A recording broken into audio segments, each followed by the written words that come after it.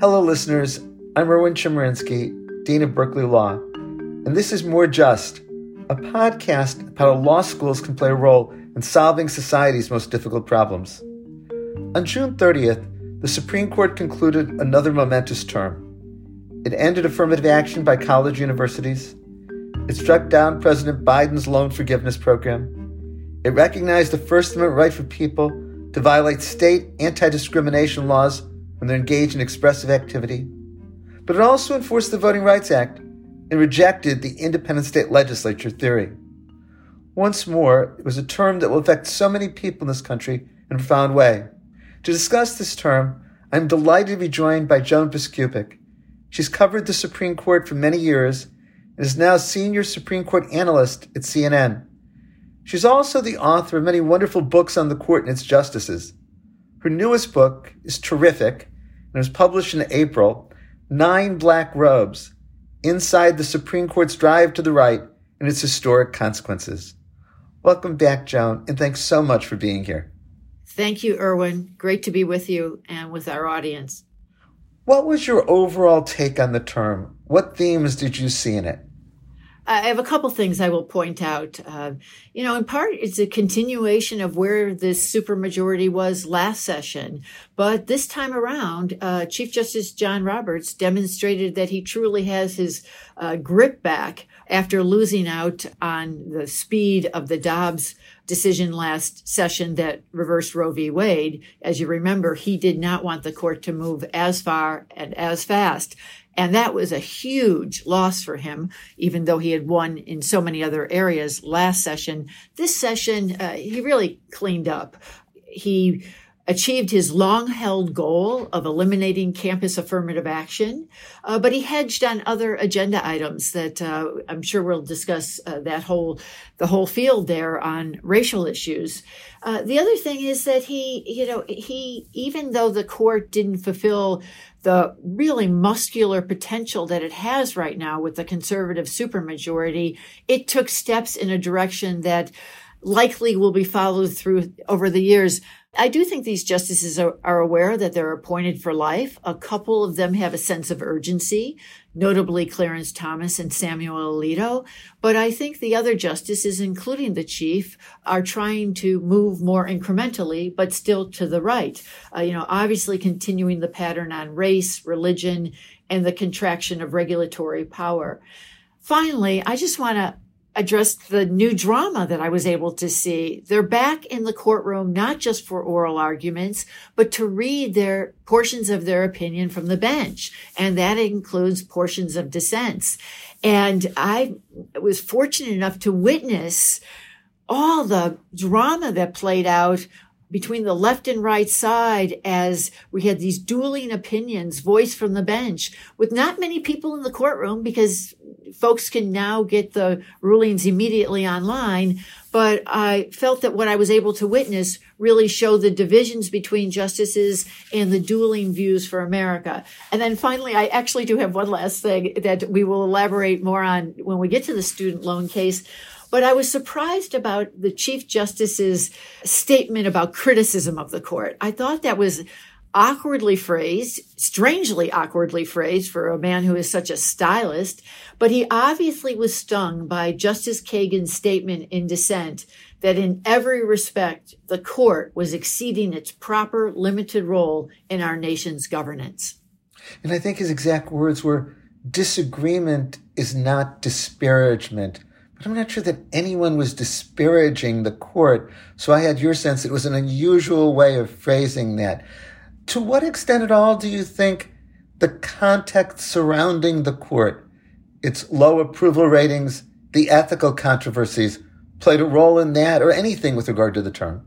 I think that the justices' ethics issues, have really overcome a lot of the public coverage of the court. It's been, I think, I kid that it's easier for some readers to understand issues of travel on private jets rather than the intricacies of the Administrative Procedures Act, which is the kind of thing that I might be more focused on, and, the consequential impact on America from these rulings themselves. But I think we can't dismiss the fact that there's been a drumbeat of investigative stories about the justices' off-bench behavior, stories that have gotten the attention of members of Congress who have been holding hearings about the justices' lack of a formal ethics code. And that is something that certainly has gotten to individual justices, if not all of them. And then, part two to this, when you ask about kind of the atmosphere that the court is ruling in, we also had a very inconclusive conclusion in January to the justices' leak investigation. Last year, what had shrouded the end of the term was the leak of the Dobbs abortion ruling overturning Roe v. Wade. And the justices hired people and engaged in a months-long investigation and came up empty-handed. But at the same time that they came up empty-handed, the report by Marshall Gail Curley showed just how lax the justices have been in various security protocols. And they're obviously trying to change things, but certainly it showed a certain amount of sloppiness on the part of justices who are already just so security and secrecy minded, but actually not able to follow through as they needed to for that. It's a great point. There were more unanimous cases this term than last. 47% of the cases were unanimous compared to 28% a year ago. The 47% seems high, though after the whole last decade, it's averaged about 43% being unanimous a year. So last year was more the outlier. But still, it's notable that almost half the cases were unanimous. Last year, there were 18 6-3 decisions. This term, only 11 6-3 decisions. Should we make much of those statistics? Erwin, I personally am not impressed by such statistics. I think it's good to have them to let our audience know that most of what we focus on are the divided cases, are the cases that seem to have more tensions between both sides and are likelier to affect Americans. But they do agree, as you pointed out, agree entirely in many of the cases. But those are the cases that might be easier in some regards and less impactful. And the one thing I always stress to people is that all cases are not created equal. We'll even use Dobbs from last year, that 5-4 decision where the chief was squeezed out. That case, has no equal right now in terms of what it did. And then let's just take this term. You can easily point to a dozen cases where there wasn't the kind of friction we saw in the Harvard and University of North Carolina affirmative action cases, but which ones will really change life as it's been for decades? So that would be my only caution, although I do think it's good to mention those statistics because the justices themselves like to play them up to say, watch what you all focus on. You've alluded to a couple of times the affirmative action cases, and you mentioned just a moment ago the decisions that will really affect people's lives. I think there's no doubt that the ruling in Students for Fair Admission versus the president and fellows of Harvard College is going to affect who gets in and who doesn't get into many schools. It's estimated that a significant percentage of selective college universities in the country were engaging in some form of affirmative action. In your prior wonderful book, The Chief, you talked about Chief Justice Roberts having an agenda with regard to ending affirmative action. Everyone remembers his famous decision in 2007 in Parents Involved with Community Schools, where he said the way to stop discriminating based on race is stop discrimination based on race. One interesting thing about the case is never does Chief Justice Roberts explicitly say that the earlier decisions, Regents University of California versus Bakke, Grutter versus Bollinger, Fisher versus Texas Austin, are explicitly overruled. Why not? Oh, man. I'm glad you asked about that because I'll tell you what happened to me in the courtroom. I'm listening to him. He's reading these very robust excerpts from his opinion, which essentially, eviscerated campus affirmative action. There's no going back. I was so aware of that. And part of my job here was after I heard these readings from the bench, I had to quickly run outside the court building, hop in a waiting car, and be driven back to the CNN bureau, where I had to immediately go on air and say what I had observed in the courtroom, which was a lot of fun. I probably should have caught my breath a little sooner before I went on air. But, I unspooled what the chief had said, what Justice Thomas had said in his concurring opinion, and then what Justice Sotomayor had said in dissent. And after I was finished speaking, another commentator said, yeah, but the chief didn't overturn Grutter and Bakke, which, I hadn't read the opinion yet, so I hadn't seen that he had done that. And I said, that's amazing. That if he wants to protest that he hasn't overturned those, it's news to his fellow justices, because both Clarence Thomas and Sonia Sotomayor said from the bench he's overturned these. And the tone in the courtroom from the chief himself was, they are so history. And I think, I don't know why he does that. I find it a bit disingenuous, because there's no way that those two precedents stand given what he said. Now, there's sometimes he will say, well, we were never really following them. And there's a way that he minimized those precedents. He also, frankly, diminished the stature of Brown v. Board of Education in his written opinion and also from the bench. So I think maybe he feels it's important to preserve the notion that the court isn't reversing a precedent from 1978, but come on, no lower court can abide by Grutter anymore. Yeah, I agree with your word of disingenuous. Not only do all of the other justices see it as overruling Bakke and Grutter and Fisher, but it clearly does. Those cases said that diversity is a compelling interest. Now the court says it's not. Those cases said there should be deference to college and university administrators. Now the court there shouldn't. Those cases said race could be used as a factor in admissions decisions to benefit minorities. And the holding of this case is they can't. And yet he never adds the sentence, and we are overruling those decisions. I wonder if he wanted to avoid giving the media that soundbite as it had a year ago in Dobbs. Perhaps, but he can put whatever gloss he wants on it. I think we just have to cut through that and say, what's left of the 1978 case, Bakke? And then I'm glad you even mentioned Fisher, which just, what were we back in 2016 with Anthony Kennedy affirming, both Grutter and Bakke. So those are out the window. And the proof is in not just the reaction from his fellow justices who, had a little bit of get real approach, both sides, those further to his right, like Clarence Thomas, and those to his left, like Sonia Sotomayor, certainly said they believe those precedents are gone. But look at what we've already heard from college administrators and from activist groups. Look at what has happened since in terms of schools already, changing their plans. And, one potential upside for people who are so invested in what the look of college campuses will be going forward, there's now new scrutiny over legacy admissions that, certainly important. And, I think that we have to see what's going to happen in the workplace because, some businesses are taking this ruling in with a certain sort of message for what they can do. Certainly civil rights groups don't want businesses to change diversity programs, but this thing is going to reverberate for many years. 17 attorney generals from conservative states sent letters to Fortune 500 companies, and Senator Cotton from Oklahoma sent letters to companies and to major law firms saying that this changes the law with regard to employment discrimination under Title VII. And it was stunning to me because this opinion says nothing about that. It may portend a change in the future, but it hasn't yet changed that law.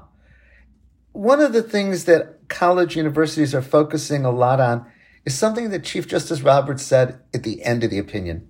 Let me quote it for you. Nothing in this opinion should be construed as prohibiting universities from considering an applicant's discussion of how race affected his or her life, be it through discrimination, inspiration, or otherwise. But universities may not simply establish through application essays or other means the regime we hold unlawful today. It seems he's trying to say, yes, race can be considered in a particular way, but not in another way. And I'm wondering how college universities are going to go about implementing that, let alone how are courts reviewing their decisions going to be able to apply that. Yes, it's a tricky proposition for all involved. And I believe he was responding in part to questions that had come up during oral arguments about, what can students put in their essays? There are plenty of students of all color who feel that their individual identity, their racial and ethnic identity has shaped them in some ways that might be important to reflect in an essay.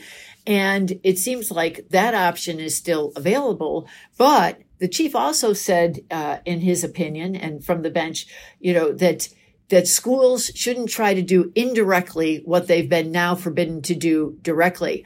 One other thing I want to mention, and this just goes to the day of the ruling and the kinds of conflicting responses that were immediate.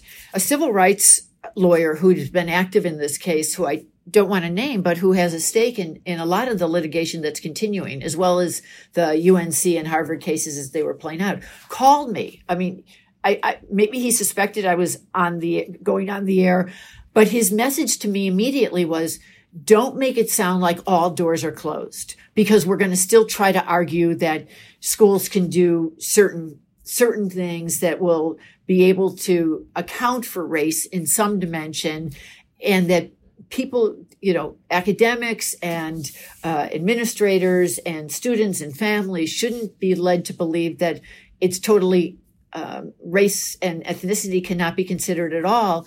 And I said, fine. I could tell that, everybody was trying to, get their spin on it immediately. But it's, frankly, things are all in the hands of these college administrators and the people who might try to challenge them down the road. I think that's right. One other thing before leaving this case, there's a great deal of discussion, as you alluded to, about what lessons to draw from history. The majority, and especially Justice Thomas, want to say the lesson to be drawn, and Justice Thomas puts it this way, is that the Constitution requires that the government be colorblind. Justices Sotomayor and Jackson draw very different lessons from history, and I thought especially the exchange between Justice Thomas and Justice Jackson was quite pointed, keeping in mind they're the second and third Black justices to ever serve on the Supreme Court. What did you make of all of that discussion? I totally agree. And I think it's worth anyone going back to read those two opinions, which were not the main opinions. Thomas's was obviously a concurrence, and Justice Jackson was the second dissent. Just as an aside, Justice Sotomayor, as she was reading portions of her dissent on behalf of the three liberals from the bench, then segued into Justice Jackson's and said that she wanted to let the spectators in the courtroom know what Justice Jackson was saying.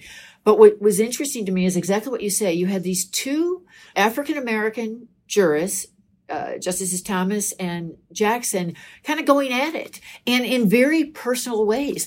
I can't remember ever when, frankly, anyone read parts of his concurrence from the bench, let alone Justice Thomas, who usually doesn't even read a dissent from the bench in heated cases. And it was an incredibly personal statement he was making. He referred to himself. He referred to his youth in the Jim Crow South. He really wanted to point up Justice Jackson's notion of kind of the race consciousness of society, and that spurred her. So I thought it was interesting that Justice Jackson, our first African-American woman justice, what she wrote so provoked him. And as I say, I think it's worth a read. And both of them putting down markers that I think will continue for probably a decade, at least as long as Justice Thomas serves. I agree. Unlike last term, where I can't identify any major case where the liberal position won, it did in two election cases this year. And I'm interested in what you thought of each of them.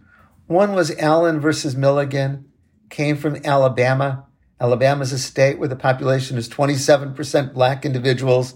The Alabama legislature engaged in districting where there's only one district that was majority Black, so only one of 7 congressional seats was likely to be a Black representative.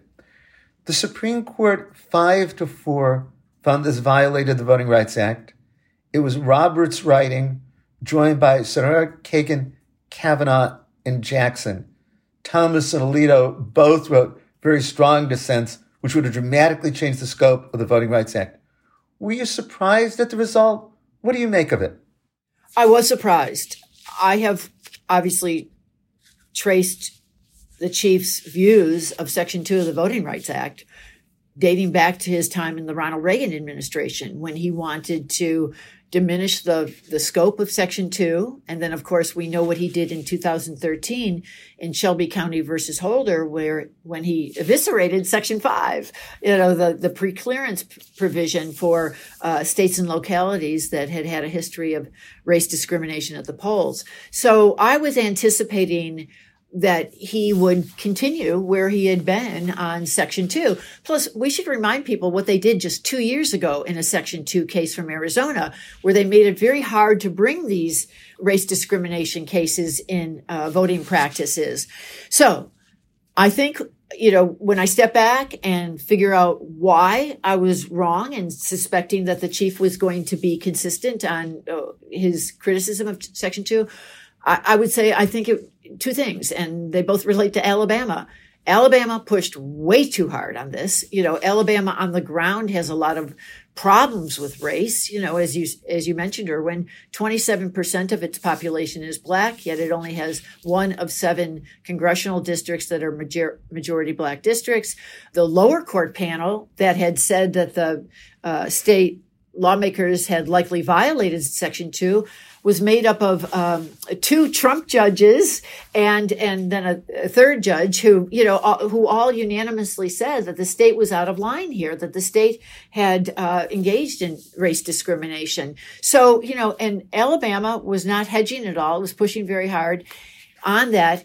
Then I do have to say that it's hard not to think about what the chief was also doing in Students for Fair Admissions, that he was going so far on race consciousness in campus policies that maybe there was some interest on his part to not just beat back a very extreme view of the Alabama lawyers, but also to make sure that in some voting issues that they're going to be able to guarantee some racial fairness. I hadn't thought about the interrelationship of the two cases in that way. It's interesting in thinking about Allen versus Milligan to know that since the case came down, the Alabama legislature has engaged in new districting that still keeps only 1 majority Black district. I'm always reluctant to ask for predictions, but I wonder if this will lead to a Cooper versus Aaron moment in the Supreme Court, where the justices all say, lower courts, state legislatures, you have to follow Supreme Court decisions. Well, I think there's a possibility there because there's a chance that they will see this as some defiance. And what the challengers to Alabama are asking for is not huge. It's just saying, better representation, avoid race discrimination. And it's a state that has had so many problems in this regard. Obviously, the Shelby County case came from Alabama. Alabama has been the scene of the crime, so to speak. And no matter which side of the ideological divide the justices fall on, they've got to be aware of resistance in Alabama. And that is not to belittle Alabama lawmakers' belief that what they're doing is 100% fair.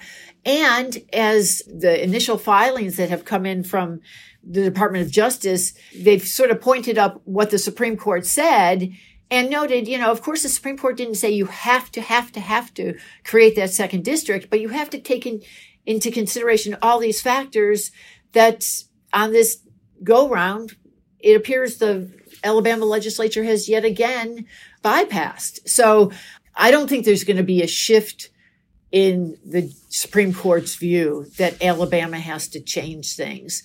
But, it does raise the question of whether Brett Kavanaugh, who was, looked like a little bit of a shaky fifth vote here, if he would stick with it. Well, he wrote a concurring opinion that raises real questions about Section 2 of the Voting Rights Act going forward. He said, times and things have changed, so maybe we should reconsider Section 2, which was, of course, what Chief Justice Roberts said in the Shelby County opinion that you pointed to. So that does give the sense that Kavanaugh was a shaky fifth vote in this case. Yeah, he was the fifth. And I think that they've laid down a strong enough marker in the case that came out in June that it will be hard to backtrack. And I don't think they'd want to backtrack. Let me talk about the other election case, Moore versus Harper. I have to say, it was the decision I was most worried about had the Supreme Court embraced the independent state legislature theory. It says that the legislature of the state gets not only the final word, but the only word with regard to drawing congressional districts, and maybe even with regard to allocating electors in the Electoral College. Chief Justice Roberts' majority opinion is an emphatic rejection of the independent state legislature theory. There were a couple of things, though, that were surprising to me. One is that the court decided the case at all. The North Carolina Supreme Court's ideological composition had changed. It went from a 4-3 Democratic court to a 5-2 Republican court, and the new version of the court overruled the decision of the earlier North Carolina Supreme Court. And I'm still puzzling over, why didn't that make this case moot?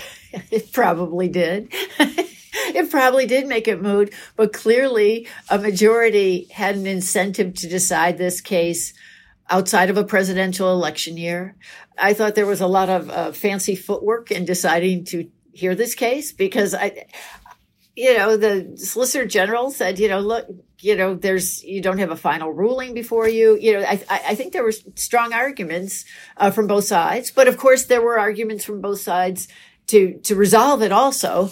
And I think that the justices who came together, and as you note, it was a ideological cross-section, they all had their incentive to get it done. And the reason you feared this case is because it was a very radical position that North Carolina was pushing. This was a view that had been, inspired by some of the Trump lawyers during the 2020 election cycle.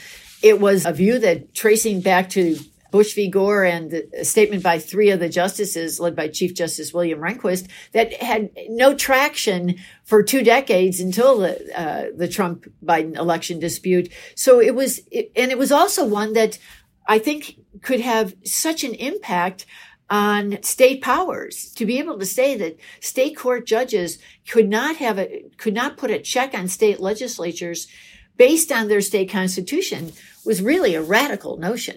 I hadn't thought about the reason why the Supreme Court might want to decide the case is the issue would come up and resolve it outside of a presidential election and outside of a context that could decide the presidential election.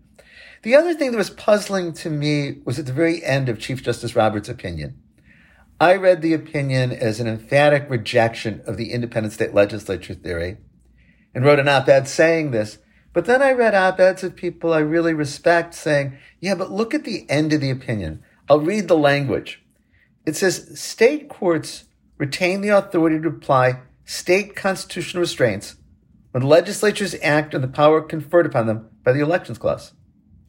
But federal courts must not abandon their own duty to exercise judicial review. In interpreting state law in this area, state courts may not so exceed the bounds of ordinary judicial review as to unconstitutionally intrude on the role specifically reserved to state legislatures by Article 1, Section 4 of the Constitution. Should we be concerned about that language? I think it will depend on how the Supreme Court itself interprets it down the road. Chief Justice John Roberts, that whole opinion kind of rang with his notion of federal judicial authority, opening with Marbury versus Madison, that ending part that you referred to. I think that could be a ticket for federal judges and the Supreme Court to ensure it has the last say on these issues. But I think that overall, the opinion should provide mostly confidence for folks in the election law area, given what it mostly did in terms of rejecting the radical independent state legislature theory. Maybe that statement at the end was the price of compromise between the left and the right, or the chief and all others, because it was a very chief-like thing to write. But I think it's hard to know how it will play out until we see just, whether some state judges might go rogue, which was kind of something that came up during oral arguments. The narrow way of reading it is, if a state court is violating the Constitution, of course, federal courts can step in. And that's how I'd like to read it. Other commentators say it's much broader than that in terms of what does it mean that state courts may not so exceed the bounds of ordinary judicial review. But I agree with you. We have to wait and see. I want to talk about the 2 cases from the last day of the term. They were both dramatic conservative victories. I think both are going to have huge implications for the future. Let me start with the student loan case, Biden versus Nebraska. This, of course, involves a federal statute, the HEROES Act, that says that the Secretary of Education can, quote, waive or modify student loan obligations in an emergency. President Trump used this authority early in the pandemic to suspend the need to repay certain student loans. President Biden continued it, and they made it permanent. In fact, about 43 million people, they were getting up to $20,000 in student loan relief. And the Supreme Court, in a 6-3 decision, said that the president lacked the authority because this is a major question of economic and political significance, and Congress hadn't given sufficient guidance. What do you make of the case? Well, I would start with the threshold question about legal standing, which fortunately, the kinds of people who listen to your podcast, Erwin, will know what we're talking about, even though that's not the sexiest, most exciting part of this decision. But it is the threshold question that the justices must address. Did these state attorneys general, did they have grounds to even bring these cases? And there was a pretty good argument that there was no real injury here. And it seemed like, during oral arguments in this case, and then when we saw the opinion, that this 6-justice majority definitely wanted to get to the core question and brushed aside concerns about whether there was legal standing here. And I thought that, once they did that, there was no turning back, and that they, this opinion had a lot of the same themes as the West Virginia versus EPA opinion of last year, where the justices wanted to restrict the, executive branch federal regulators in an area that, in the past would have been left to people who are experts in the field, who know some things, and who in the past Congress has allowed to, have some breathing room with statutes. That it goes to just how specific is Congress going to be in these areas. And, if you know the legislative process, which, one of the people who knew the legislative process best is now gone, and that's Stephen Breyer. But, for justices who understand the legislative process, they realize that Congress is never going to be able to be super specific in legislation. Here, that was the point of Justice Kagan's, I think, scathing dissent. She says one of those basic principles of interpretation is that when statutory language is clear, it has to be followed. The statute says the Secretary of Education can, quote, waive student loan obligations. Kagan says, how much more specific can Congress be than that? Yet Chief Justice Roberts says, waive has never been taken to be as broad as President Biden and the Secretary of Education have interpreted it. I also think this focus on the major questions doctrine is so crucial going forward. I doubt most law professors or federal judges even heard of the major questions doctrine until a few years ago. And now, as you point out, there was West Virginia versus EPA a year ago, and now Biden versus Nebraska. Do you see this as part of a larger theme of the Supreme Court and its relationship to the administrative state? Oh, absolutely. Absolutely. First of all, the 3 appointees of Donald Trump were chosen in part because of their views on the so-called administrative state. White House counsel Don McGahn made that very clear. We tend to, rightly focus on a lot of the social policy questions like abortion and religious liberties. But, this is the area of that's very important to business and obviously important to regulators at all levels, is just how much authority, the federal bureaucracy can have in American life. And, you point out that Justice Kagan dissented in both the environmental case of last year and the student loan case of this year. And there were a couple lines that she used that I thought reinforced the notion that this major questions doctrine is in some ways contrived in these times.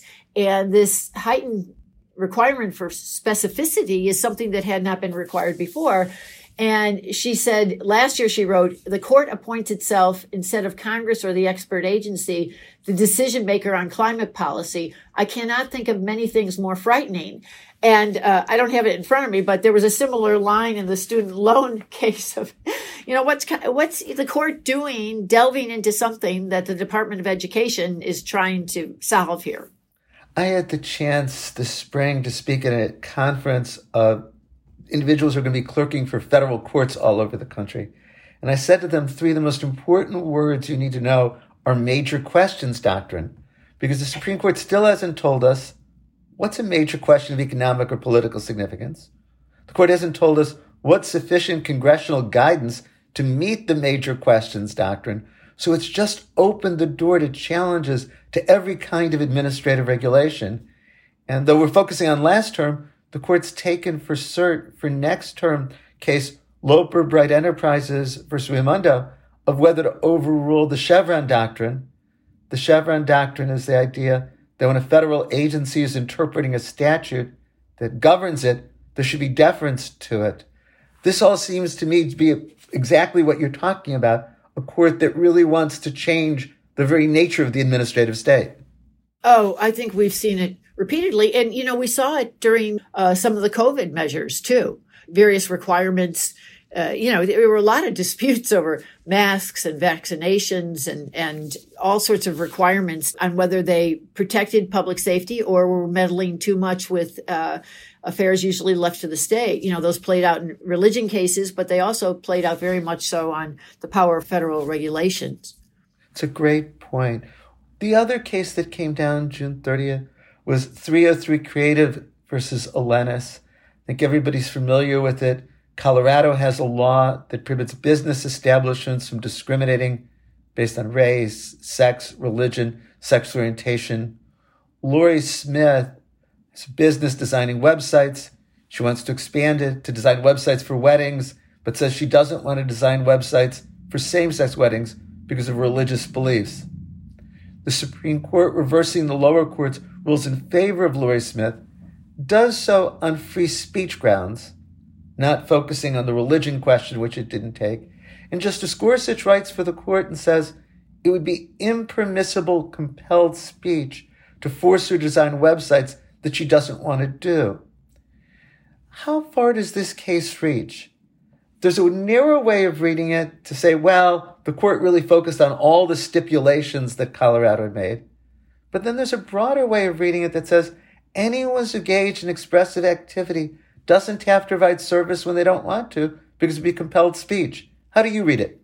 Well, 2 things. First of all, we know what kind of path the justices have been on regarding challenges by religious conservatives to government policies and, in a range of areas. This case took further the Masterpiece Cake case back in 2018, also from Colorado, for a more definitive ruling. But it's also part of a piece. And you add to last year's 2 rulings, one favoring the coach who wanted to pray on the 50-yard line after a public high school football game, and the religious funding case from Maine that said that if Maine was going to give certain funding to public high schools, also had to, go to religious schools too. The public financing cases, the prayer in public forum cases, that division between protecting certain classifications, based on race, sex, sexual orientation versus religious liberties. And I know you're rightly saying it's free speech, but it was brought by a woman who said that it was her Christian views that would stop her from wanting to create a website for same-sex couples. So I would say that this case has to be seen in that larger pattern. That said, Justice Gorsuch from the bench that day just stressed all the stipulations that Colorado had made. And maybe it will be narrow going forward, but this court has been on a certain path. And one thing I was very struck by as the justices read their dueling opinions, Justice Gorsuch from the majority, seeing the entire case through the eyes of someone who, as he portrayed it, would be forced to, was not even be forced yet. She was worried. Remember, this was a pre-enforcement challenge to this law. We're not even sure what Lori Smith of 303 Creative really was going to do or exactly what the state was going to enforce. But she said she was worried about any kind of liability under the state public accommodations law. So he saw the case entirely through her position as a Christian who wanted to be able to protect her creative expression. Justice Sotomayor saw it, as part of a line of cases that we know from the 60s where public accommodations laws were flouted to hurt Blacks and other racial minorities by business people who just didn't want to serve them. And she said this is the first time that a public accommodations law can't be enforced based on a protected class. So this is definitely in that category of to be continued. And there is a chance that maybe this case will not end up being a strong precedent for related ones. But I think that already we've seen challenges out in the states based on this. And we know that this court majority does think that religious conservatives are, under siege and need more protections. Though it would seem it's not just limited to religious beliefs, because of the court's focus on somebody can't be forced to engage in speech they don't want to. And it's not just limited to sexual orientation. What if Laurie Smith said, I believe interracial marriage is wrong, and therefore I don't want to serve an interracial couple? I don't know how the court's going to cabin this based on the stipulations, given the breadth of the language in Justice Gorsuch's opinion. Yeah, absolutely. Even though he stressed all the stipulations, it's still a very broadly written opinion. One other case comes to mind that fits with the pattern that you point to with the Supreme Court in religion. And it was a case that didn't get much media attention because it came down on June 29th, the same day as the affirmative action cases. But it sure supports the theme you were looking at. It's a case called Groff versus DeJoy about when do employers have to provide accommodations for employees' religious beliefs and practices. In 1977, the Supreme Court said employers don't have to do more than would be a minimal burden. I mean, more than a minimal burden, the employer doesn't have to do it. And now Justice Alito, for a unanimous court, says employers have to provide the accommodation unless it would be a substantial cost to them. That's a huge change in the law. Yeah, and as you said, it was unanimous. So, there's a chance that maybe the more liberal members are hoping that it's not taken as far as it could be. Or they might have just thought, look, at least the court wasn't outright reversing precedent, but it's hard to know what kinds of concessions are won behind the scenes when we see a final product that's unanimous like that.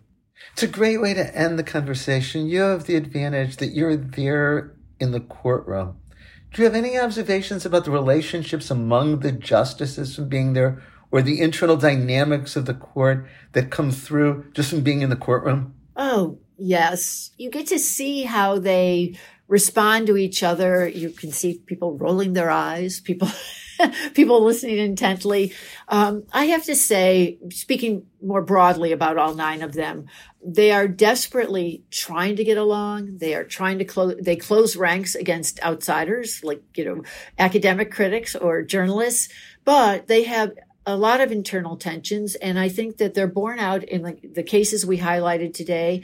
And also they're borne out in their struggles over how they're going to respond to these ethics controversies, which are foremost in the minds of members of Congress. And now, I would say, of course, it's Democrats who are leading the charge, but, we live in a polarized world, and that's just the way it's going to be for now.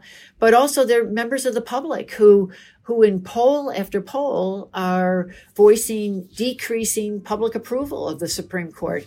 And I think that's something that concerns the chief and some of the other justices. So if they would like to present a more united front, but they're using the summer to cool off, I'd say. Thank you, Joan, so much for this wonderful conversation. I hope you've enjoyed this episode of More Just. Be sure to subscribe wherever you get your podcasts. If you have a topic you'd like us to cover, please send an email to morejust, MOREJUST, at Berkeley, BERKELEY.edu to tell us your thoughts. Until next time, I'm Berkeley Law Dean Erwin Chemerinsky.